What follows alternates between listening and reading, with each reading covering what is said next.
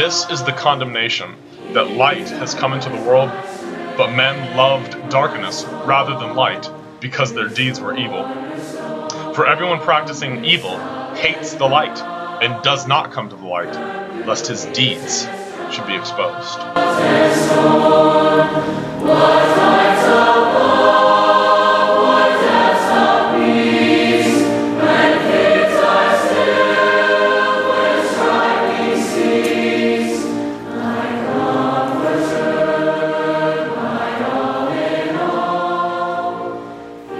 Welcome to the Protestant Witness. This is Pastor Patrick Hines here at Bridwell Heights Presbyterian Church in Kingsport, Tennessee. And one of the things I'd also would like to do, in addition to the Genesis series, and I wanted to post the rest of the Solas conference talks, because those were popular and seemed to help folks. I'm also going to post some old episodes of way back when I was doing Toward a Biblical and Christian Worldview, and Tim Shaughnessy told me that title's too long, and he's probably right, it was too long. So we changed it to the Protestant Witness, and I really like that title. But I was looking back at the archives, and I deleted the channel because there was a lot of duplicate material on the YouTube channel and also on our church's sermon audio page. I used to upload all those videos that were uploaded to the YouTube channel also to my church's sermon audio page. And so I wanted to pull some of those old video, really just the audio files from the videos, because you don't actually even need the video file, and make them episodes of the Protestant Witness, because some of those, I think are pretty helpful. I did a lot on Eastern Orthodoxy back then, even though I don't know a whole lot about Eastern Orthodoxy, because I have found it to be a very fluid theological system that is very hard to pin down. I've had Eastern Orthodox converts point me to flaming liberals, as if they're the end-all be-all, and then there's others that are more conservative. And so, what is Eastern Orthodoxy, and what does it really teach about like salvation and heaven and hell, and how we're made right with God, is anyone's best guess. But there were a number of videos I did, and a number of things I did in response to atheism. There's a guy whose name is Peter Thurston. He's a British fellow, and he took one of my videos and responded to it, and I listened to and responded to 7 or 8 minutes of his video. His video was like 48 minutes long, and it was so bad that I just kind of just quit after a few minutes, and then I did a couple follow-up things with it. But he responded to both, to my initial video on Richard Dawkins and child abuse, and then also he responded to my response, like a 50-some-odd minute video, and he eventually took both of those down. They're not on his YouTube channel anymore. His YouTube channel is called Essence of Thought or something like that. But I watched one other video on Peter Thurston's channel, and it was called What is a Humanist? And it was literally like I thought maybe there would be something in that would be worth maybe responding to, but it was so it's kind of like trying to nail a cube of undercooked Jell-O to the wall. There was just not enough substance there to actually get your teeth into anything, so I just kind of moved on from that. But I was contacted by and did email exchanges with a whole bunch of Peter Thurston's subscribers after he responded to me, and then eventually he took those videos down. But a lot of them were asking me pretty thoughtful questions, some of them, but a lot of them were just, wanted to curse and swear and throw all sorts of profanity at me. And one common theme I noticed among these atheists is they love to mock hell and just their vitriol against all things religious bespeaks people who have a vested interest in God not existing. You would think that if God really didn't exist, well, first of all, nothing else would exist. There would be no universe or cosmos, and discourse wouldn't even be possible because nothing would exist. But why do they give such not just so much of their time, but so much just utter hatred and contempt and towards the idea of God and the idea of judgment and hell and everything else? Well, that's a topic that I've done a lot of studying and reading on over the years, and have tried to understand, especially from the standpoint of being a Christian and understanding God's revelation. But I did this video somewhat in response to interacting with a bunch of Thurston's rather acerbic subscribers that had contacted me, and just try to answer the question, why are there atheists if God really does exist? And so I hope that you will find this to be helpful. Why are there atheists if there is a God? I wanted to discuss real quick here just my own exposure to evolution and those ideas. I had an individual contact me on my church's Facebook page. I don't normally check that, and he made the statement, "You're a liar because we've proven evolution in bacteria."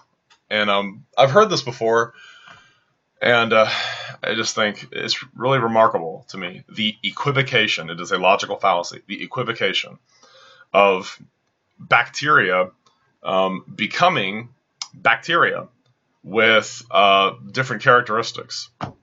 We're told that that's evolution. Well, the word evolution does not mean change in the way that it's used to describe that perspective as a theory of origins of species. Again, people need to go back and just reread Darwin. I've got the original, The Origin of Species, and the Descent of Man and everything else. Charles Darwin did not write a book about how species change. He wrote a book on the origin of species, why there are so many different kinds of animals. Okay, so finch beaks changing their size is not evolution. Bacteria becoming bacteria is not evolution. What you need to show to give any semblance of credibility to the idea of evolution is the formation of new kinds of animals. And that's what the theory really just doesn't show. And Darwin himself recognized that. Everyone that's into these debates has heard the quotations from Darwin. He believed very strongly that as the hard sciences had time to develop, that it would really bear out his ideas. And it's been pointed out by many. What he was saying about the origin of species was nothing new. The only thing that he gave to it was a mechanism, natural selection.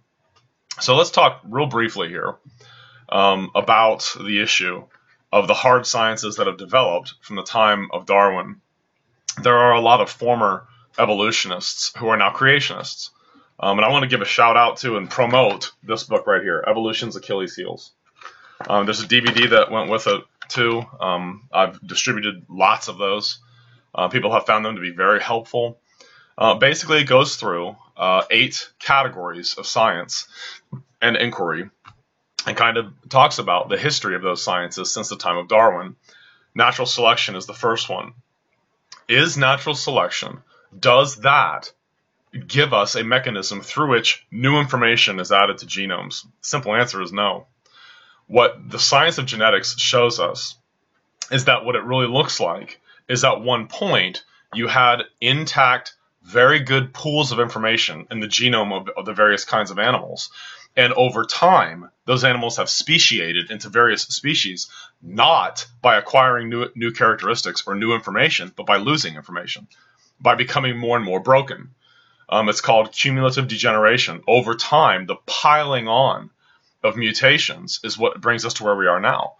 In the final analysis, genetics really has not helped the issue of Darwinism, because mutations are supposed to be the thing that gives rise to new traits, new information. The problem is point mutations don't give new information to genomes. They just don't. And so what you see is over time, things are rusting out like a car. They're degrading more and more. We are not evolving.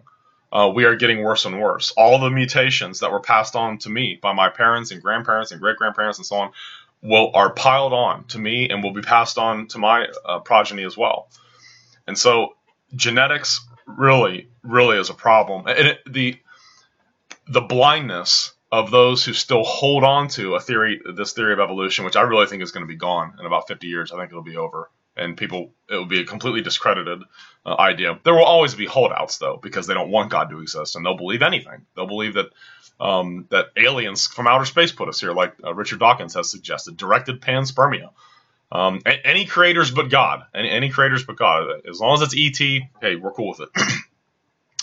I find it very inconsistent that evolutionists and atheists can look at the information that is coded into deoxyribonucleic acid molecules, DNA molecules, that are read by enzymes that are specifically designed to read that language. It's not just blips and little squiggles. It is a language with characters in the DNA molecules, in the chromosomes of cells.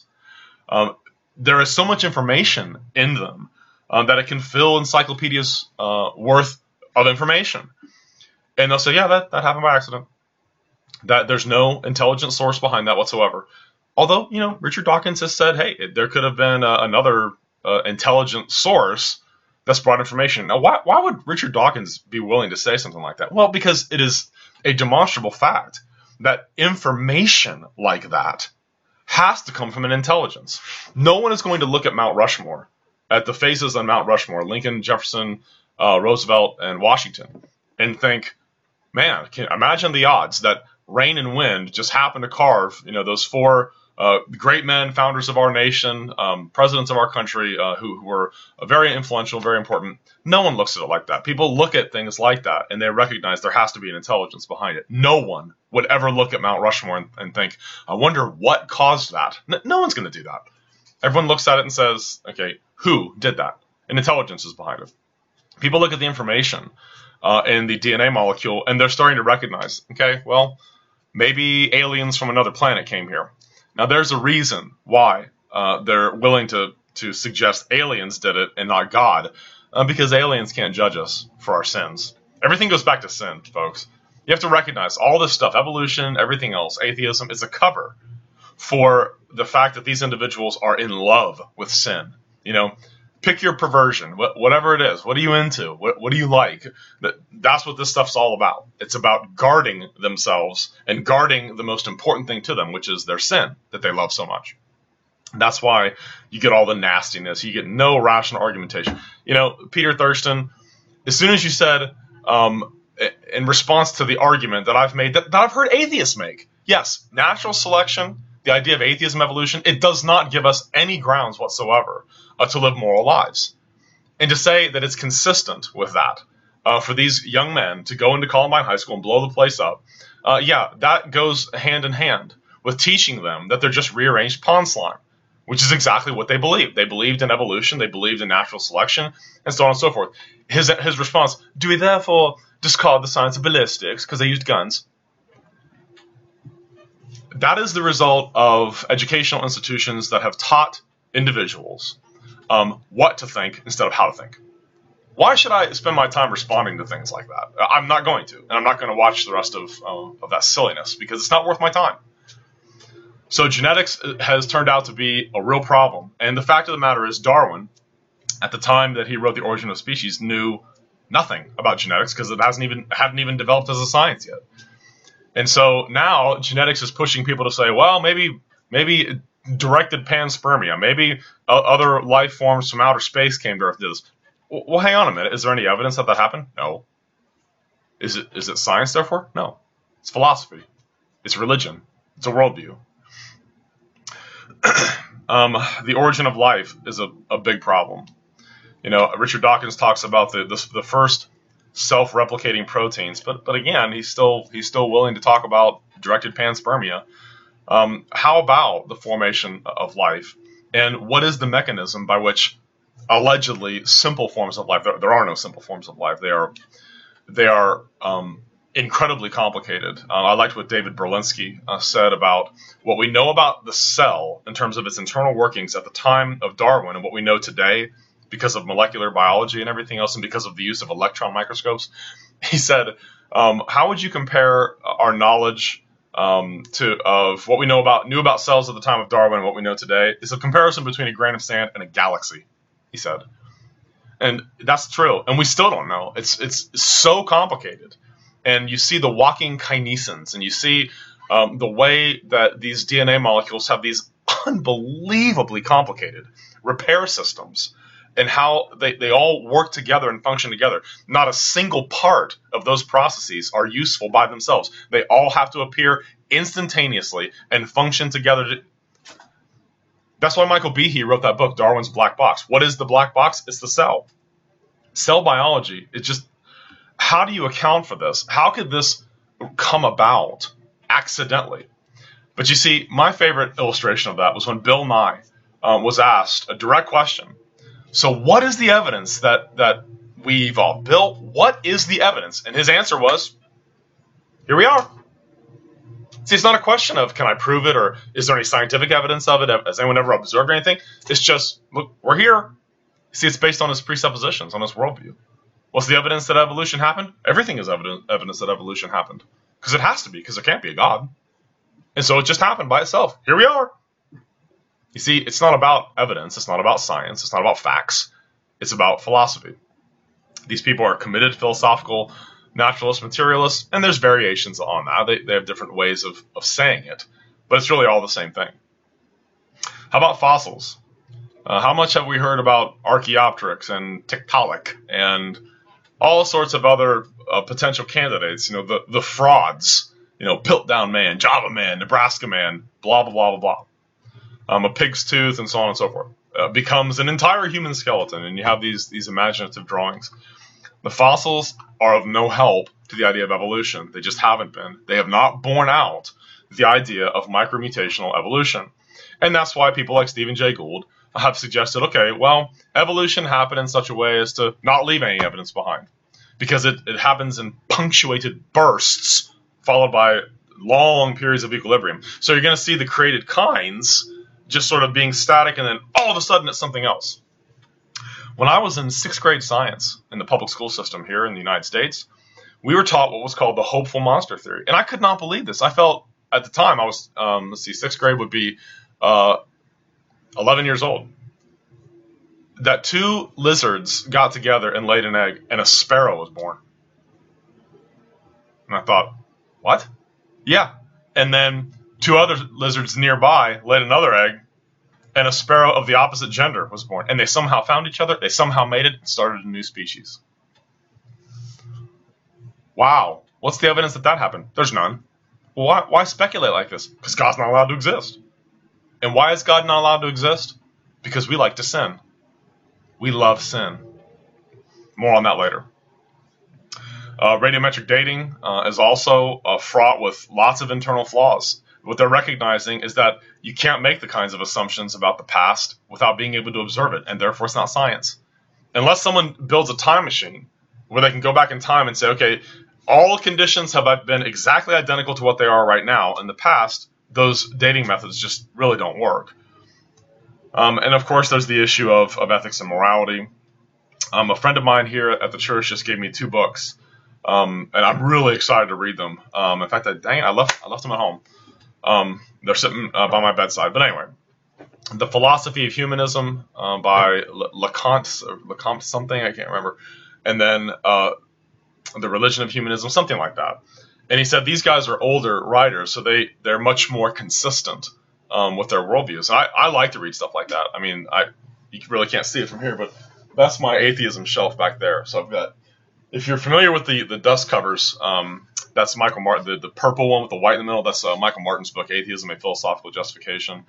Went through that when I was in seminary. Also, his book, The Case Against Christianity, is another good one.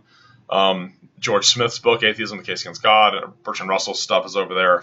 Nietzsche, Hume, and there's some others. Not everything fits on that shelf. There's actually some more stuff around my library. But I like reading atheists. I like reading, especially when they were more consistent with their own presuppositions and their own worldview. It just, took it like man. I think it was Jacques Monod said that the victorious races should stride over the corpses of the vanquished races. Just think, yeah, that makes sense, given that perspective. Ethics and morality really doesn't work in that system. We're told that, well, we just have a social contract. You just you figure out we evolve to avoid pain and to get along and so on and so forth. But as long as people recognize, well, that's just an evolutionary leftover. It doesn't actually correspond to a standard that we're going to be held accountable to, and therefore we can rise above it. That's what the Nazis did. That's what Heinrich Himmler did. He's like, it doesn't matter if it bothers your conscience a little bit. It doesn't matter if you see 400 or 500 or 1,000 corpses piled together. This is the most successful age in the history of the German people in its blood and soil and its conquest of the world. So don't let those things bother you. It's just biological chemical reactions in the brain. It doesn't correspond to anything that's actually real. So there you go. But why do people hold on to this idea of evolution when, as the hard sciences continue to push forward, they're seeing more and more and more? We don't see animals becoming new kinds. We see mediated design points. Yeah, you see animals change, but they don't become new kinds of animals. I mean, you can torture fruit flies all you want. They're still going to be fruit flies. The San Jose scale. Okay, so it's got the ones with darker wings don't get eaten because they blend in better. Well, that goes without saying. That's not evolution. Evolution does not mean animals change a little over time. They do. Everyone understands that. What we are saying is that they don't become new kinds of animals. That's the issue. But why do people hold on to this perspective? Why do they trumpet it? And why is it that only one of these individuals that has contacted me has actually been able to talk to me without cursing and swearing? It's really amazing to me. These people cannot stop. They can't help themselves. They have to curse and swear and get all nasty. And I just think, isn't that so telling? I'll tell you one thing. I sleep like a baby at night. When I was younger, I had a real anxiety problem. I just worried all the time. And as I've grown in my relationship with the Lord and have grown to know and love the one true God, who is so gracious and so tenderhearted and so compassionate and has been so good to me my whole life, although I've suffered greatly in my life, he's been so good and faithful to me. I've just learned how not to worry about anything. And there's no need to blow a gasket. There's no need to go off on people. There's no need to get all upset about things and to start cursing and swearing at people. Do I have passion? You bet. I'm very passionate about what I believe, about the truth. People say, oh, you're getting angry. There's such a thing as real passion. That's not anger. Okay, there's no need to be all sensitive about everything. People get all upset. You sound angry. No, it's called passion. Being passionate about what you believe, that's a good thing. That's a good thing. But why do people hold on to this idea of evolution? Well, they hold on to it because they like sin. Jesus is the ultimate whistleblower, and I love his style. I love the way he gets right to the heart of the matter. No matter who he was talking to, he knew exactly what they needed to hear. He was the one who exposed men for what they are. Jesus said this to Nicodemus in John 3, verse 19.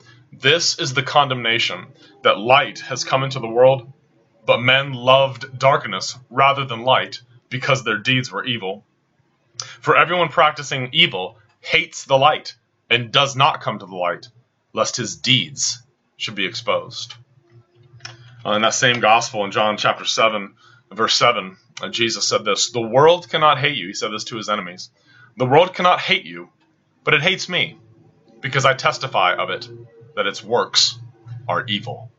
Why do people champion a theory that has no scientific credentials whatsoever? Why? Because they love sin. They're into something. They're into a sin that has them in a death grip, that has got its claws into them so deep that they just can't get rid of it. They love to sin. And one of my favorite early Christian writers is Augustine of Hippo. And he was a debauched individual. He was arrogant, violent, absolutely detested Christianity. And if you ever get a chance to read his confessions, the fact is, for a year of his life, he knew that it was true. He knew that there was one God. He knew that Jesus Christ was indeed his son, and that he was the only way to be saved. But Augustine refused. He would not come to Christ. He would not go to the church. He would not get baptized and take up his cross and follow Christ. Why? Because he wasn't done sinning yet. He was too into sex. He was too into arrogance. He was too into being violent and being a man's man and doing all of the things that he loved to do that were evil, that he knew was evil. And that's really what's going on here. Why are these people so nasty? Why? I would love to have a thoughtful discussion with somebody, but these people absolutely cannot control themselves.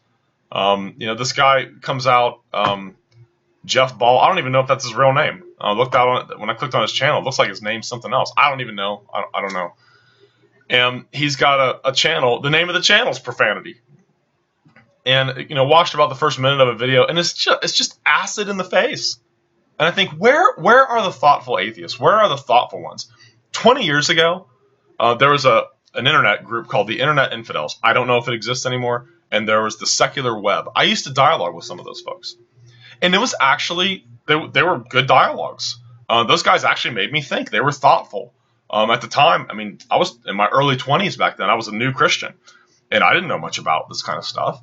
And so I did a lot of reading. They would recommend stuff. I would read it. We would go back and forth for months and months and months and months. We would have these really interesting, fruitful discussions without people getting all nasty and being just as unpleasant as possible. What has happened to them? I think that because the theory of evolution really is in crisis, and it's being shown to really have nothing whatsoever to do with science, nothing whatsoever to do with observation, that it really is just a religious philosophy. Insecurity often causes people to get a little loony when they're defending what they know is indefensible. But what's really going on here is that these individuals are in love with sin. There's some kind of sex, perversion, there's something else that they're into that they really like, and they will defend it at all costs, even if they have to believe that E.T. came to Earth and put us here.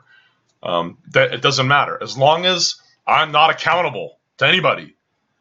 But wanting something to be true doesn't make it true. Not wanting God to exist has nothing to do with whether or not he does exist. And the fact is, when your head hits the pillow at night, your conscience bears witness against you that you do know this God that I'm talking about, although you work very hard to hide that from yourself. And why do people do that? Because they succeed. They succeed in suppressing the truth and unrighteousness, as Paul says in Romans 1. Now, there are some Christians who think that atheists are actually lying when they say that they don't believe in God. I don't agree with that. I think that atheists are telling the truth. I think that they are telling the truth. But they have an error about what they believe. They think and are convinced that they don't believe in God. Now, what I would expect to see, if Romans chapter 1 is true, if all men in their heart do know God, but they suppress it in unrighteousness, what I would expect to see is lots of people screaming that there's no God, and yet acting as if he exists. Acting as if nature is uniform. Acting as if there are moral absolutes that we're obligated to follow. Acting as if we can balance our checkbooks and drive our car, and mathematical concepts are real, that the existence of universal, invariant, abstract entities such as laws of logic, human dignity, morality, the validity of inductive reasoning, so on and so forth, those things all hold true, even though atheism, if true, in principle would destroy them all. We'll still just proceed forward as if they're all true. And that's why I did a video a couple of years ago. Is it 3 years ago now? On Bertrand Russell.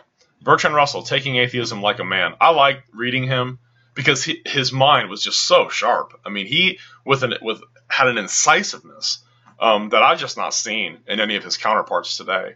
But he recognized that atheism cannot account for inductive reasoning. He knew that. He recognized that atheism cannot account for what he calls the uniformity of nature, what philosophers of the past called the uniformity of nature. Why is it that the characteristics and properties of the universe, the laws, the physical and chemical laws that govern it, are constant through time? Why are they consistent like that?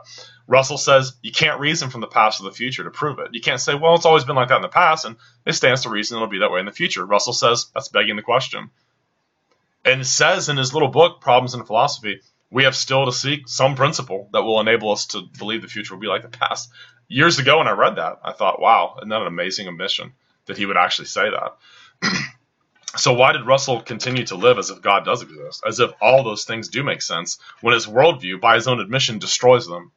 Because in his heart of hearts, he does know God, although he believes that he doesn't believe in God. It's just like the mother who has a rebellious child. Let's say there's a mother, has a child, Johnny. Johnny is 16 years old. Johnny's a bully. Johnny abuses people. Johnny steals constantly from others. Johnny skips out on school. Johnny doesn't do his homework. Johnny is a liar and a thief. And this mother believes that Johnny is innocent. and believes that everyone that's ever been out to try to attack him, they're just out to get Johnny. She's constantly up at the school. You guys have had it out for Johnny ever since we moved here. I've been trying to get my precious Johnny in trouble all the time, but he's innocent, he's being framed, and he really is a good boy. Now, does that mother really believe that? Yeah, she does. She does. She believes that. She believes Johnny's a good kid. And yet at home, she would never leave her son, Johnny, unattended in the same room with her purse, because she knows that Johnny will steal from her. Does she believe that Johnny's a good kid? Yep, she does. She believes that. She believes Johnny's a good kid. And yet her actions betray the reality. She knows he's a rogue. She knows he's a bad kid. It's the same thing with atheists. Do they really believe that they don't believe in God? Yes, they do. They are telling you the truth. They don't believe in God, and they believe in evolution. They do. And yet by their actions, they betray themselves, because they do things that their worldview destroys. Their worldview cannot account for. Universal, invariant, non-material entities like logic, like inductive reasoning, like classification concepts, like numbers, mathematics, so on and so forth, chemical and physical laws, etc., reason, human dignity. None of those things make any sense in that worldview, and yet they assume that all of them are true all the time. Now, I've asked the question of Peter Thurston, and will he attempt to answer it? I don't know. I doubt it. Friedrich Nietzsche said, "I fear we are not yet rid of God because we still have faith in grammar." Now, I actually Googled that quotation and found a lot of atheists asking on web boards, what does he mean by this? What does he mean by saying, "I fear we are not yet rid of God because we still have faith in grammar"? Friedrich Nietzsche recognized that grammar is not made of matter. Grammar is a universal, invariant, non-material entity that exists conceptually.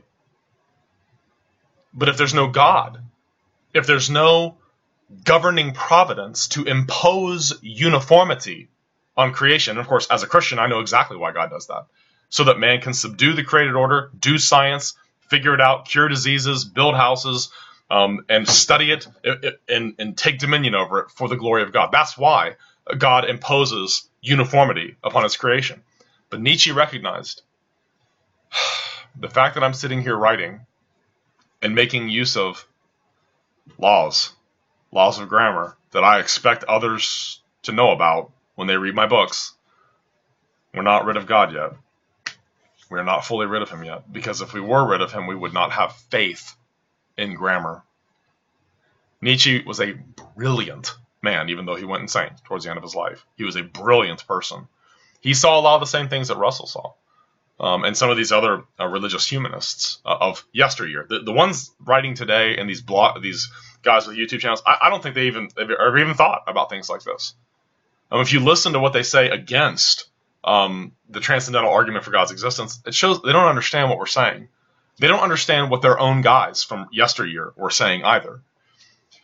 But what's really going on? So why would Nietzsche, after recognizing, if I believe in grammar, which is not made of matter, you can't go to the fridge and get a pound of grammar. Grammar is not made of matter. It is a law of thought. It is a universal, invariant, abstract, non-material entity that I believe in. But if there's no God, there can't be any universal, invariant, abstract entities like that. And we're not rid of God yet, because we still have faith in things like grammar. You can't have grammar. You can't have laws of any kind if there really is no God. But Nietzsche just kept right on going. Bertrand Russell, after giving away the store and admitting that science isn't even possible because we have no reason to believe the future will be like the past in terms of its law-like property, he just kept right on doing science, kept right on doing mathematics, kept on protesting nuclear bombs, and kept on living his life. It's just like the woman who thinks Johnny is a good kid, but she would never leave her purse by him, because in her heart, she does know that Johnny is a horrible kid. But she's convinced herself that he's not. She just can't handle the idea that her precious Johnny is a horrible kid. And so with her mouth, she says he's a good kid. But by her actions, she betrays the truth. That's what atheists do. The atheist worldview cannot account for what they are doing. Anytime they react with moral indignation to me or to any other Christian, that's not something that makes sense in your worldview. Every time you use inductive reasoning, every time you try to identify something as a logical fallacy, it doesn't make any sense in your worldview. It doesn't make any sense in your perspective. Your perspective, if true, would destroy the validity of all those things. And I always wonder, it's such an odd thing to me. Why even care? If there really is no God, well, go out and live your life and have a good time. Eat, drink, and be merry, for tomorrow we die. And yet you spend all this time ranting on the internet and raving at Christians and calling them liars and spewing your venom and cursing and swearing and everything. I think maybe there's a bit of a vested interest there. I think there's something going on there. You don't want God to exist, and I know exactly why you don't. Because light has come into the world, as Jesus said, but men loved darkness rather than light, and they refused to come to the light, lest their deeds be exposed. But what a waste. What a waste. You spend your whole life on earth ranting against what is true about the fact that God does exist, about the fact that he is good. People say, well, what kind of good God would create a world that's all messed up like this? He didn't make a world that was messed up. He created a paradise. Why is the world the mess that it is? Because we're here. We are here. We messed it up. We sin against others. We are the ones who are at fault. God let man live here, and we've destroyed the place. We're setting it on fire. And what people often don't even realize is that God is very engaged in restraining evil in the world so that it's not worse than it is. Why? Because he's gracious. His mercy and compassion are infinite. They are beyond measure. So what about evolution and atheism? It's just a cover for sin. People love sin. They're into sex. They're into whatever. Who knows what? Who knows what all these days? And they don't want accountability. So they'll believe anything. They'll believe that lizards laid eggs and sparrows were born. They'll believe that E.T. put life on Earth. No matter what it is, no matter how absurd it is, no matter how the facts are, there are no evidence of any kind to support it. They'll believe things to keep from having to bend their knee to the God that they know created them in their hearts. But like I said, I do believe atheists when they tell me they don't believe in God. They believe that they don't believe in God. But by their actions, they betray the fact that in their hearts they do know him, because their worldview cannot account for what they do and what they know all day, every day. And so repent, turn from it, come to Jesus Christ, admit that you're a sinner, and experience what life was really meant to be. A life of love, a life of fulfillment, knowing Christ, a life of adventure, a life where you actually love people just because they're people, where you have compassion on the weak, where you want to do what's right, you want to spread the good news, that there is a way to be forgiven, that there is life outside of slavery to sin, and just being a complete yes man to your evil nature that tells you to do this and that, and you just bow and obey it. There is life, there is forgiveness, there is liberty, there's freedom, there's joy, there's a good night's sleep. I sleep like a baby because I know that God is sovereign and he's in control of all things. No matter what people say or do, God is in control, God is sovereign, God is good and gracious, and I love him so much, and I'm so thankful that he intervened in my life, because I too was once hopelessly lost.